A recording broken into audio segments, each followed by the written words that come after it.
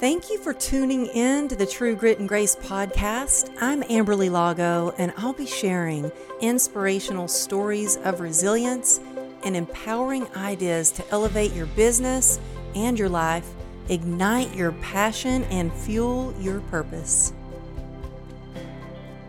Hey there, it's Amberly Lago. Thanks for tuning in to True Grit and Grace. Today, I have someone who has one of the most brilliant minds that I cannot wait to dive into all that he does. I have Lee Benson here with us. He's a Wall Street Journal best-selling author of Your Most Important Number. He sold his company, Able Aerospace, for 9 figures, and he's now on a mission to help other entrepreneurs win. I can't wait to dig into how to significantly better ways to build a business. And also, he's got something called mind methodology that I think that we will all benefit from. So thank you for being here, Ben. I'm so glad to have you on the show. It's really good to be here. Thanks for having me, Amberly. Appreciate it. Oh, yeah. Well, a big shout out to Bo Hawkins. And I think we have some mutual friends, Evan, Stephen, and some other friends. And I loved researching more about you. And there was something I just heard on one of your interviews when I was stalking you, basically. Something that really hit home for me because I'm a mom and I can see how my daughter, she's not glued to social media, but I can see how it's a big deal when she gets all these TikTok likes and people share her video and she'll tell me how many followers. And you said something on one of your interviews that, what about if kids made their identity the value that they create in the world versus how many likes they got on TikTok or that sort of numbers. And that really hit home for me. But how do you teach that to children? I think one of the challenges with all of this stuff is you can talk about it and we can motivate people for a short amount of time, but then it just goes away. Mm-hmm. And we have to operationalize it in some way, or a simpler way of saying it is make it how you do things within the family. Oh, and so yeah. this whole concept of creating value in the world, when you look at K-12 education, I don't hear anybody talking about the purpose of an education being to create value in the world, whether it's material, emotional energy value, spiritual value, you pick it. They're not connecting the dots for the kids. Most adults I know can't connect dots very well. And the kids are just, let me get a good grade. I want to get a diploma. I want to get a degree. I want to get a job. Not very, very motivating at all. And they're not connecting the dots to how it can help them be successful in life. So the way you get at it to kind of answer the question is there's a book that I just co-authored with Scott Donnell. It's coming out next week. Really? The title is Value Creation Kid. And the subtitle is The Healthy Struggles Your Children Need to Succeed. And in there, we have something we call the gravy stack method. And there's 4 parts to it. First is value creation. So in the home, how do you talk about creating value for the family? What does it really mean? Material, how to manage money and do all of that. I mean, everything in there, just value creation as a concept. That's what we're here to do. And then second is house rules. What's your job for the family? What are the extra things you can do to earn money, within, the family? The third piece of it's financial competency. So we just don't want kids to be financially literate. We want them to be financially competent. They know how to manage money, how to save it, how to share it, and all of that, eventually invest it. And then the last part, the most important part, is healthy struggle. Healthy struggle is what kids need to go through as well as adults to be able to create more value in the future. So that's the most important part of the gravy stack method. So the simple way to think about it is you have a healthy struggle that's designed for a kid. And then they use that struggle to develop a capability. And then with that capability, they gain confidence and they use that confidence to create value. And you just stay on this wheel. And when I look at my life, I started it at 6, 7 years old, pulling weeds for 25 cents an hour. Mm-hmm. And then that led to shoveling snow for about $1 an hour.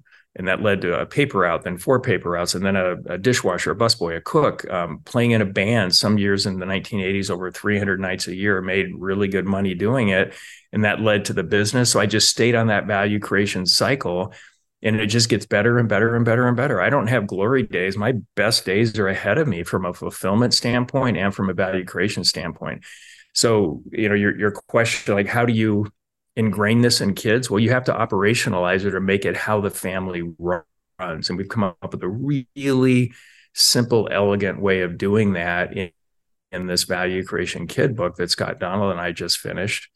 And it's something any family can do. Sit time, completely changes the perspective, and it works fast. It works really fast. We have lots of examples of it.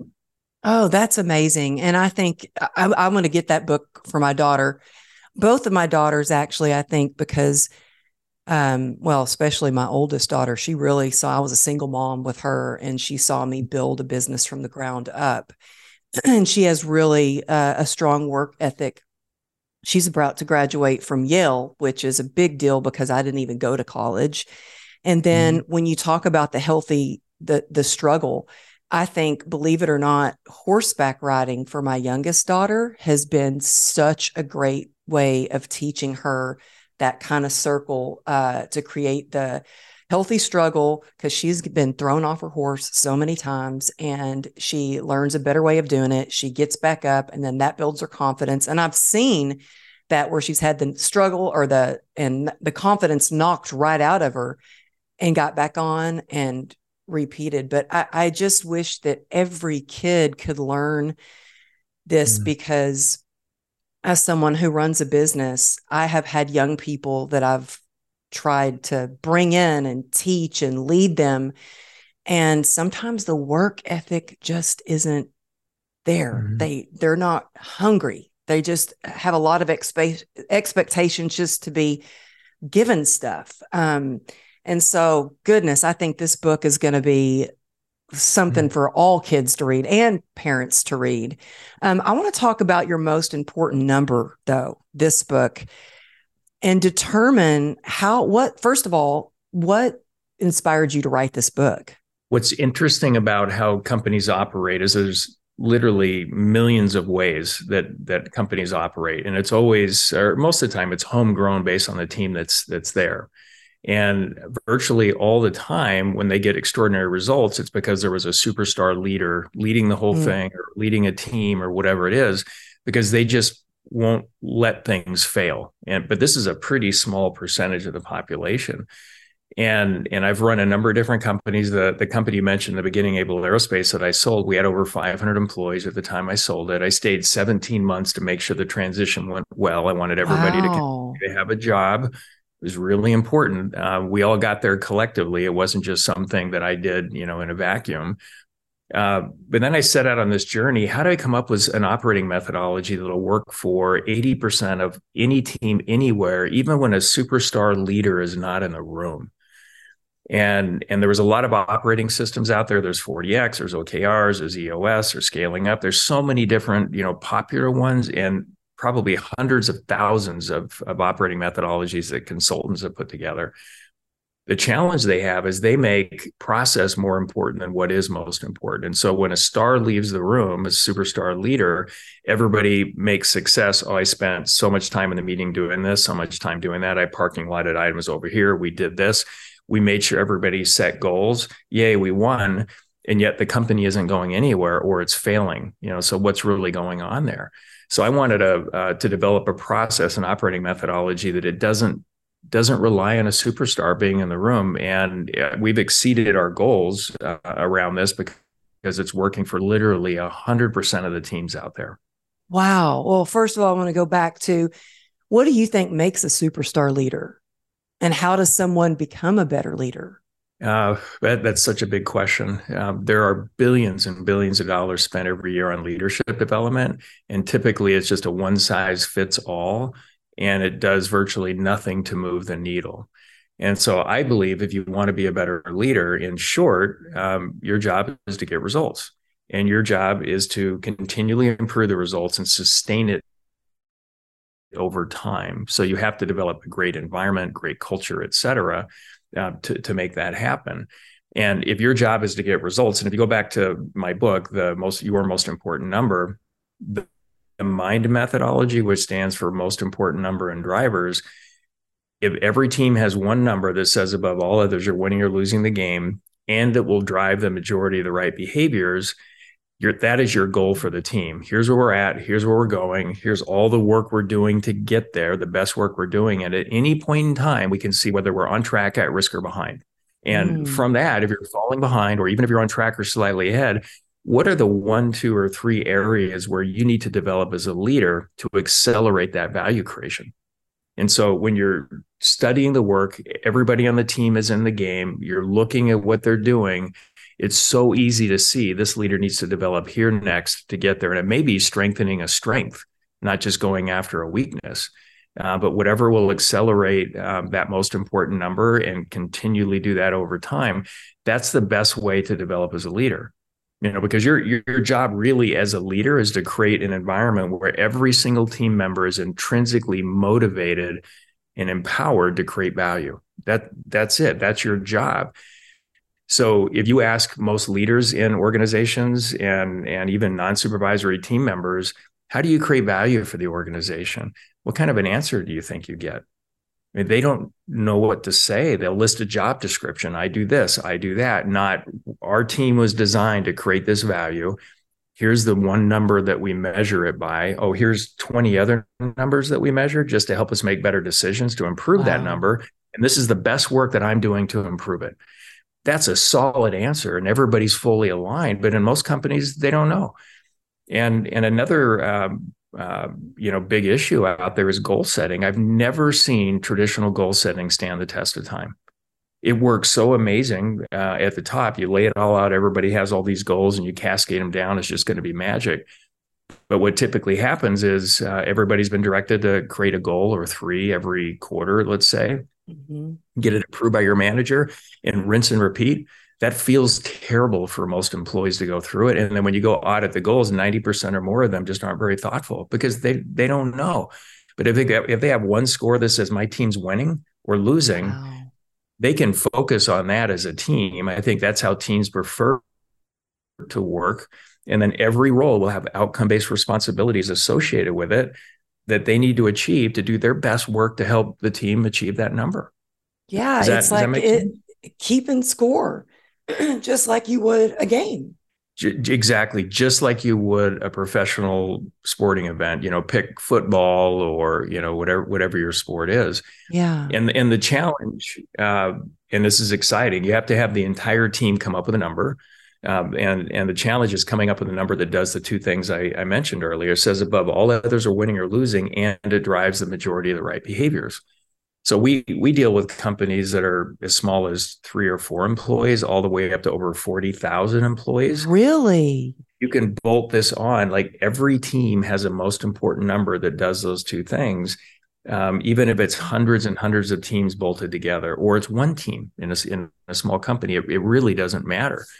But when you come up with the most important number, the challenge for most initially, but they get it pretty quickly, is what do you mean by drive the majority of the right behaviors?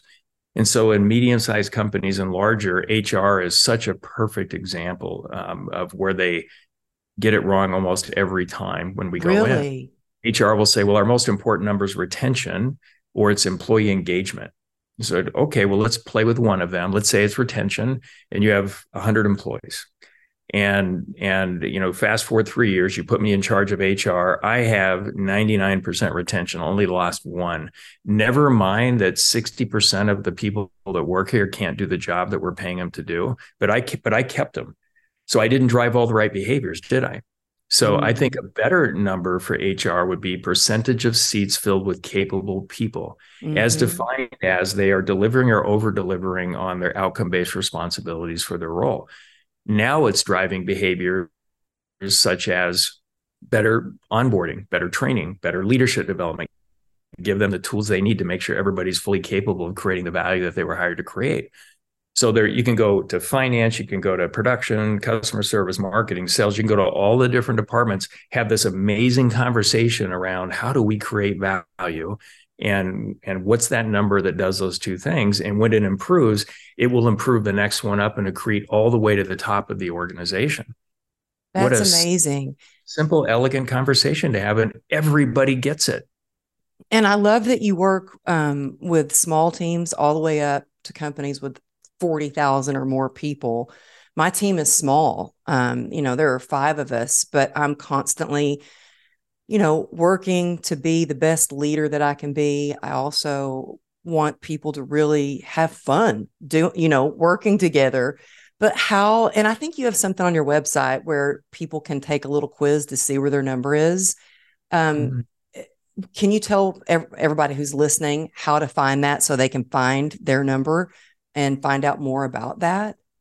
Yeah, there's a lot of information on our website, and the website is themindmethodology.com. So if you go to that website, you can take a test to see how aligned you are as an organization. There's lots of information on there about describing what a most important number is, the most effective way for a team to come up with that and do their best work to improve it.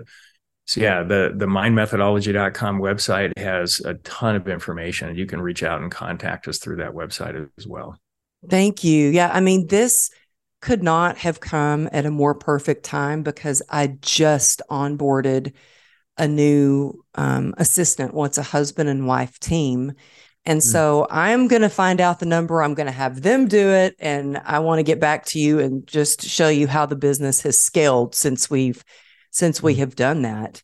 So do you do one-on-one coaching with people? I do, and we do. So we have a decent sized team internally that does this work to install the mind methodology within companies. I'll do occasionally one-on-one coaching with CEOs. I wish I had 15 of me so I could do a lot I more of it. know. Time is You know why I'm asking? Because is a bigger. selfishly, I'm like, how can I work with you? And Absolutely, yeah.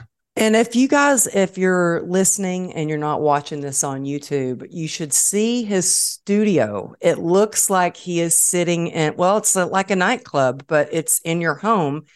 And you have all these guitars hanging up. And now, by exiting out of the company, are you getting to do a lot more time playing music, that sort of thing? It's actually about the same amount of time. I'm working more hours now than I ever have when it comes to work. And I love the work, and it generally stretches 7 days a week because there's so many different, companies that we work with. But I still make the time for music. I started playing guitar when I was about 5. I don't remember not knowing how to play guitar. Really? And all through grade school, junior high, high school, played in jazz bands, had rock bands where we would play for the school. And very shortly out of high school, I started playing professionally out in clubs. And in the 1980s, there were a number of years where we played over 300 nights a year. It was nuts what was Oh going on, my goodness. Now, where were you playing mostly? because we had a sound crew, light crew, all of that. Wow. Where now, were you traveling all over the country or were you going overseas as well? Actually, just in the Southwest, we stayed pretty locally, drove everywhere that we played, and originals, covers to pay the bills a lot of times. And the crowds could be anywhere from just the cook and the bartender because nobody showed up, or it could be 5,000+ outside at a concert.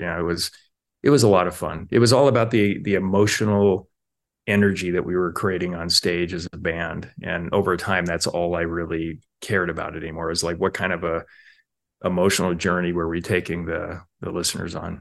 That's amazing. That's one of the reasons I got into speaking is because I love connecting with people and I love the energy that you can feel and the emotion that you can feel.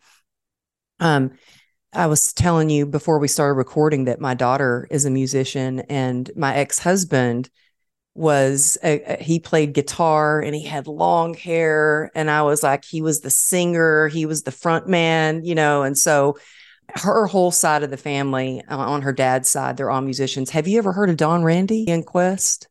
Have not. No, he's a lot older than you, but he played with Sinatra and Nancy Sinatra and Elvis and the Wow. Beach Boys. And so he's very well known jazz musician and pianist. So I just wondered if you'd ever heard of him. But Yeah, name rings a bell. That's probably why, but I don't know him. Yeah. yeah, yeah. Well, I think it's so awesome that don't you run like 7 companies or something? Well, I'm on my seventh company I've started from scratch, but I'm invested in quite a number of different businesses. And I'm usually in weekly meetings with these organizations. Wow. And everything's about, creating value as fast as we can and accelerating that over time. And creating, I love the, true grit and grace, especially the grit part of it, because staying in the game when it's really, really hard, that's what most don't have. They Mm-hmm. just don't have it. And I was talking earlier about the healthy struggles our children need to succeed. Well, when it gets really hard as an adult, why do they act like victims? Instead of, the better perspective would be, this is a healthy struggle I need to go through to develop a capability of doing this thing, to build my Mm-hmm. confidence so I can create more value and stay on that wheel. And so the ones that really make it are the ones that have the grit, and they stay in there and they trust the work. They know that the struggle is necessary for them to get to the next level. I couldn't agree more. And people ask me all the time, after my motorcycle accident and going through 34 surgeries, they're like, how did you get through 34 surgeries and learn to walk again when you were told you'd be in a wheelchair? And I think that it was the struggles that I had as a kid that developed my grit, that gave me the right mindset to get through those times. But it wasn't because my childhood was easy, that's for sure. And so sometimes, I struggle with this. There's a fine line between, you want to give your kids so many things that you didn't have or make their life a little bit easier, but you do want them to, like, I want my kids to appreciate being able to ride a horse, being able to have horseback riding lessons.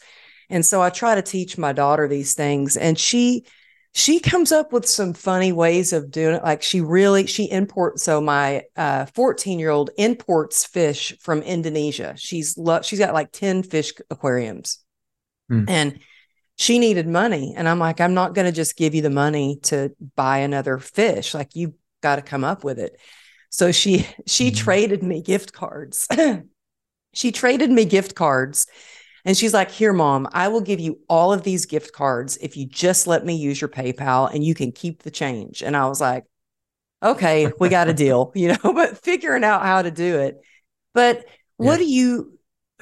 what would you suggest to someone who, like, they're a parent who's like, but I want to give my kids everything. I don't want them to have to work hard like I did, because I started working at age 13. And before that, I started babysitting at like age 8.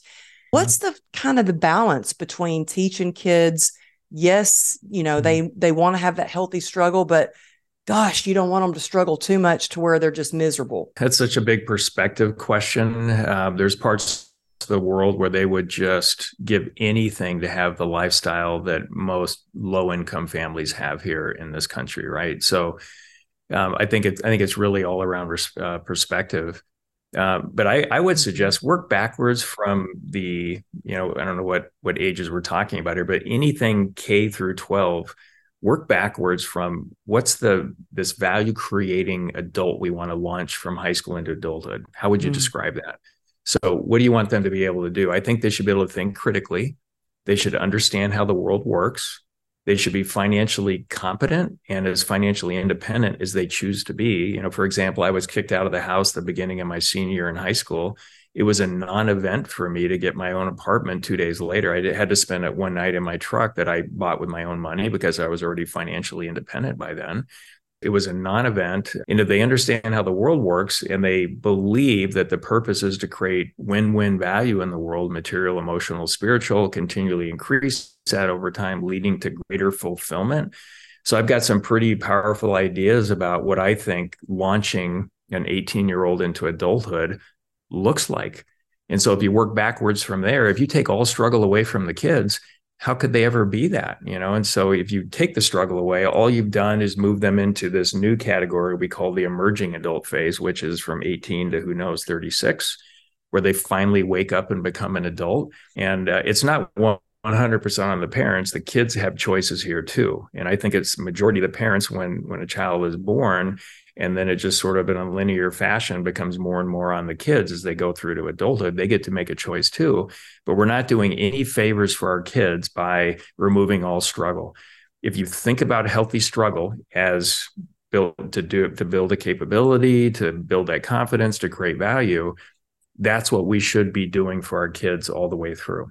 And it really is kind of silly if you think about it. It's like, let's take all struggle away. Well, if that really worked, I should get stronger and more flexible just by not going to the gym. I don't want to have to struggle and do that. What about taking your brain to the gym? Interviews like this exercise our brains. When I work with companies to try to create value faster with all the moving parts, Mm-hmm. I love taking my brain to the gym every single day. And Oh, I'm still that's going through amazing. my struggles, just like everybody else, to create value, faster and faster, and always in a win-win way.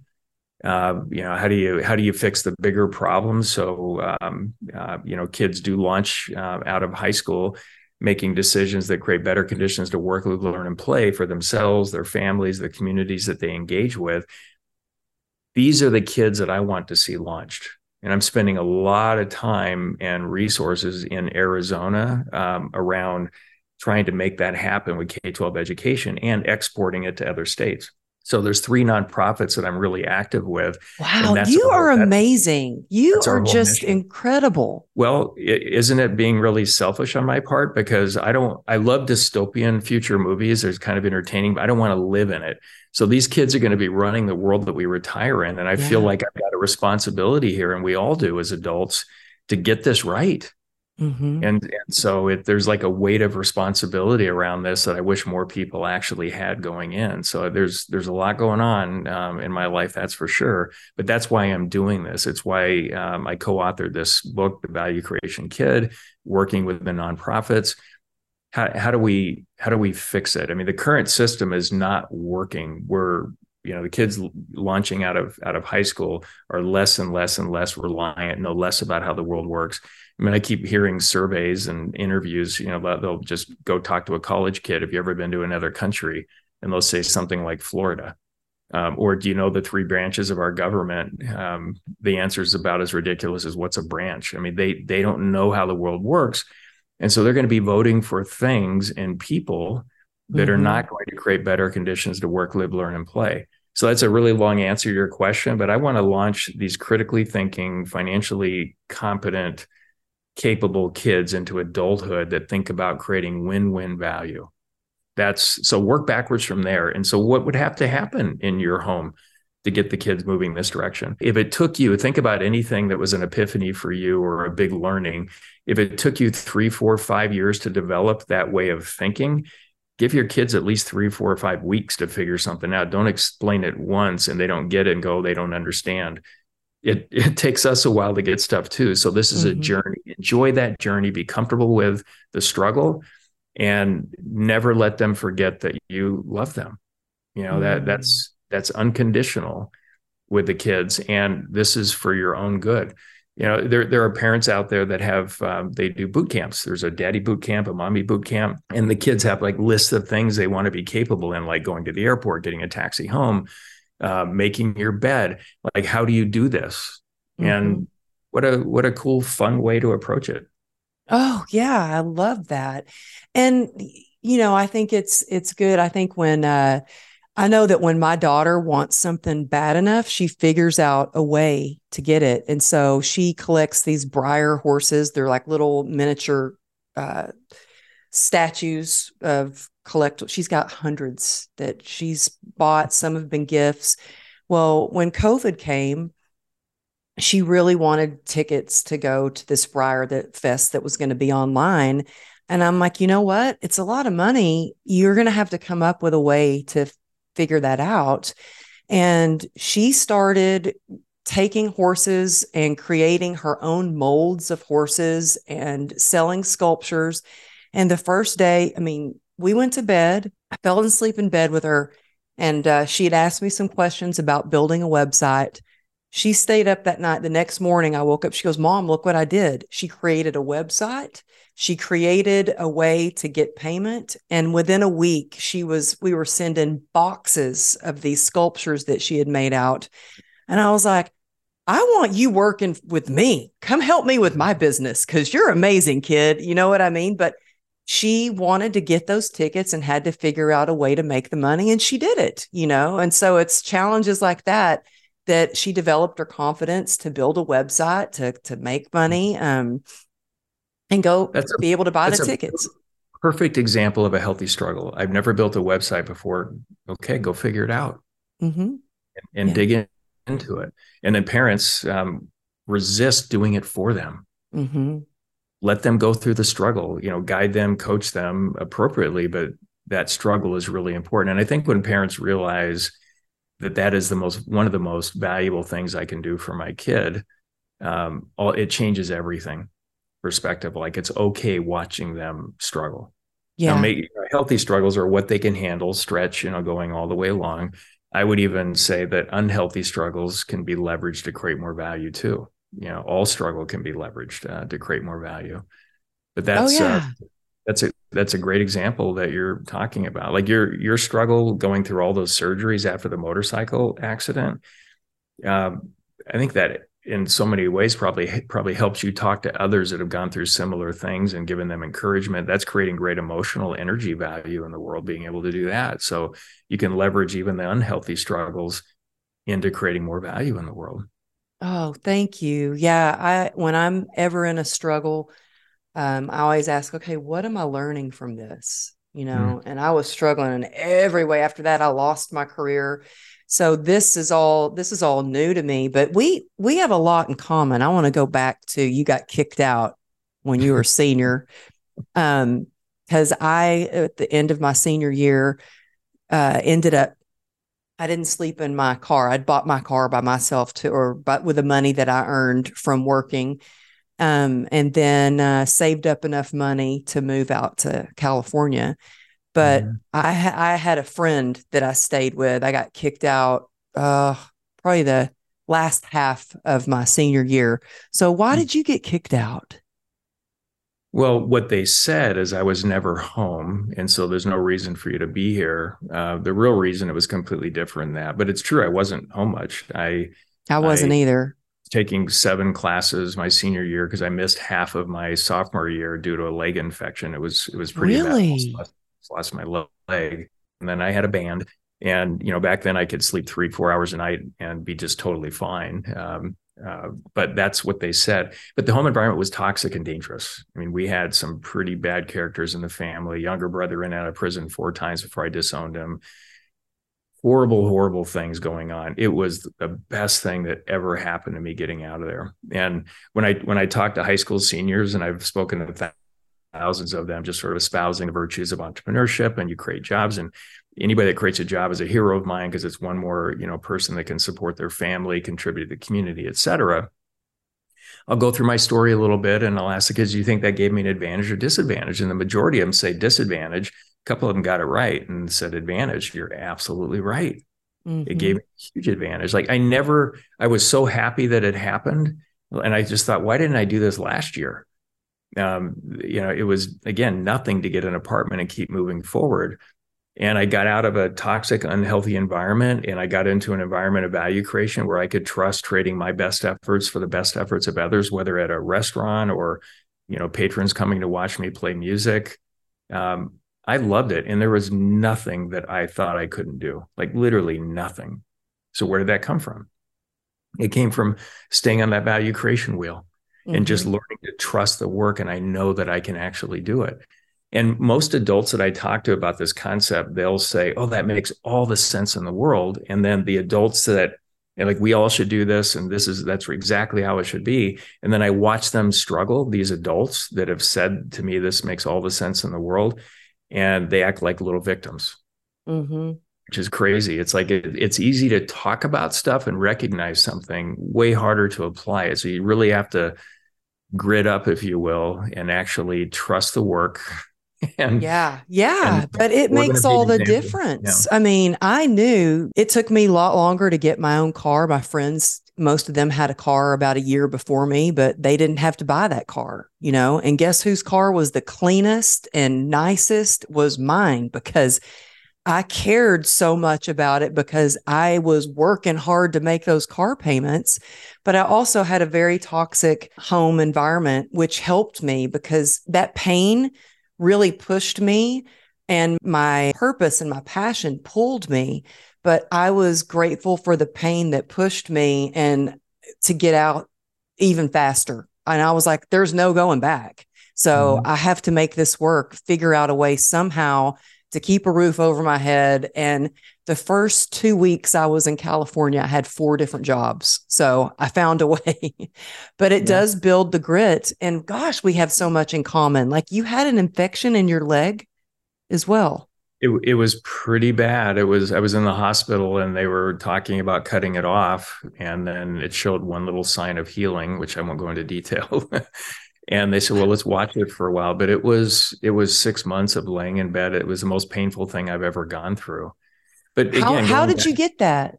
I just stepped on something, ended up with 5 different staph infections. That's what they You told me. are kidding. My parents had no idea. I said, "Hey, my leg really hurts and there's red streaks running up the leg." And my mom said, "Oh, it's a rash, probably just go back to bed." And then middle of the night, I wake up, it's double in diameter. Oh my gosh, did that hurt? That was something. And Oh, it I've been there before and they put a mark on my leg to make sure the line wasn't going up more, but I knew I had an infection and I drove myself to the hospital. I told my husband, I said, "Hey, I have a little infection. I'm going to go to the ER, just get some antibiotics and I'll be back home." And I got to the hospital. They're like, "Oh no, we have to admit you. This is not Mhm. good. If the metal in your leg gets infected, they're most definitely going to have to cut your leg off." And I was like, "Oh my gosh." I called my husband and I said, "Hey, you won't believe this. They're admitting me." He goes, "Again?" Because he had been in and out of the hospital with me so many times, But wow, we have a lot in common. I just think it's amazing all that you do. I want to get really clear on the number for my business and everybody on my team to get that number. So, again, can you please tell everybody where they can find your mind methodology and they can learn this so they can start adding more value and building their business? Absolutely. Go to themindmethodology.com and you'll find everything that you need there, including contacting us if you want additional help. And there's a lot of ways, again, that we help. We work directly with companies to install the Mind methodology. You can DIY it, no problem. It always goes faster when our team is in the room, helping you do that. We have lots of content, so you can take courses as you go through this journey. And with the mind methodology, again, most important number in drivers, creating value, there's no end to how you can increase that over time. There's just no end. So it's a never ending journey, staying on the leading edge of where you can accelerate the value your organization was designed to create. And in the for profit world, it's almost always something around profit or cash flow, depending if you're capital intensive or not. And cash flow is a really good one, even for a public company, but it could be shareholder value as well, depending on the stage you're at. Early stage companies, the most important number often will change. Like out of the gate, we just need users, and then we can shift to profitability once we have a real business, up and running. But it's always typically that for the for-profit world. In the nonprofit world, it's a reflection of impact. Why is the world a better place? Because you exist. And how do we measure that? What's the best way of looking at it? They also need to measure raising money because you have to pay for the impact and all of it too. And again, just because you have one number for a company and one number for each team within a company doesn't mean you're not measuring 10, 20, 30, 40 other things to help you improve that number going in. But yeah, go to themindmethodology.com and you can get all this information. That's One of the amazing. Do you also speak at like different masterminds too? Um, well, I do a lot of speaking, which I love communicating this way of thinking about creating value. I also run with some of my colleagues internal CEO masterminds. So they're meetings that are 6.5 hours long. They're once a month. We limit it to 6 to 8 people max in a group. And we solve for the problem that most other masterminds have, which is a superficial problem and a process over what's most important problem or challenge. And so on the superficial side of it, most masterminds, and I've been part of, different groups like Vistage and Renaissance Executive Forums. There's a whole bunch of them out there, but collectively, I bet it's 30 years of being parts of different groups like that. And you'll get 5 minutes to say, "This is my challenge." Everybody asks a clarifying question. You write it Mm-hmm. down, and everybody gives you their suggestion because they can't see into their business you don't get to use everybody's brain power to really help you. So in our masterminds, we use the mind methodology. Every CEO in the room has a most important number. They have drivers that they can leverage to improve it. We know what winning looks like now, later, what has to get done in the next couple of quarters to set us up to win now and later. And we see so much deeper into each other's business that we can use 80+% of our brain power to really help them. In fact, usually when they bring a challenge, it's almost always something else that's causing it, and we get to the root cause of it. And so these companies are just accelerating growth a lot faster. To be in the group, you have to be thinking about growth and really going for it. You can't be a lifestyle business. You have to believe that when you help other businesses, especially out of your area of expertise, work on improving, it develops you professionally and personally going forward. And the way we think about the group is, if all of us had 100% of our family's retirement money in here and we wanted to ensure we get a good return, what would we want to know and what would we do to make sure that happens? So it's a really cool environment. So we have these groups. I have a number that I run, and some of my colleagues run them, and we've certified others to run these groups. We call them Execute CEO Masterminds.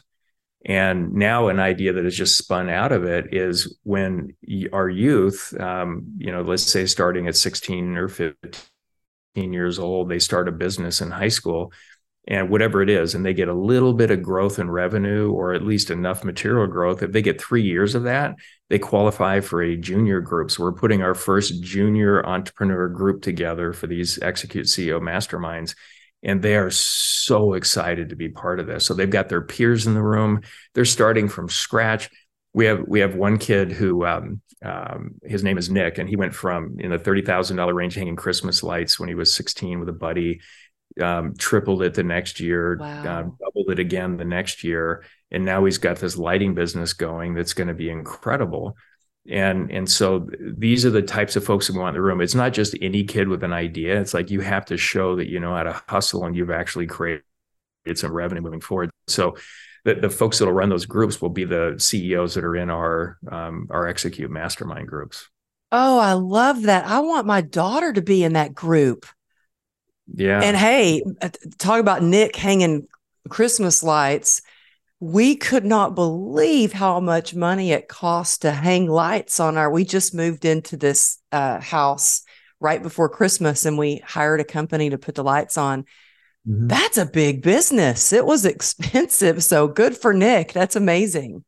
Yeah. How many kids are coming out of high school making a couple $100,000 a year, but it's only over a season, hanging lights, taking them down. Incredible. Yeah, it's amazing. Well, that is amazing. And one thing that I really love also, that you have it a smaller group, because I have paid thousands of dollars before to be a part of a mastermind. Well, I've been a part of several masterminds, at thousands of dollars to be a part of an intimate mastermind. And I get on the call and there's like 150 people on the call. I'm like, this isn't even a mastermind. Like, that to me is not a mastermind.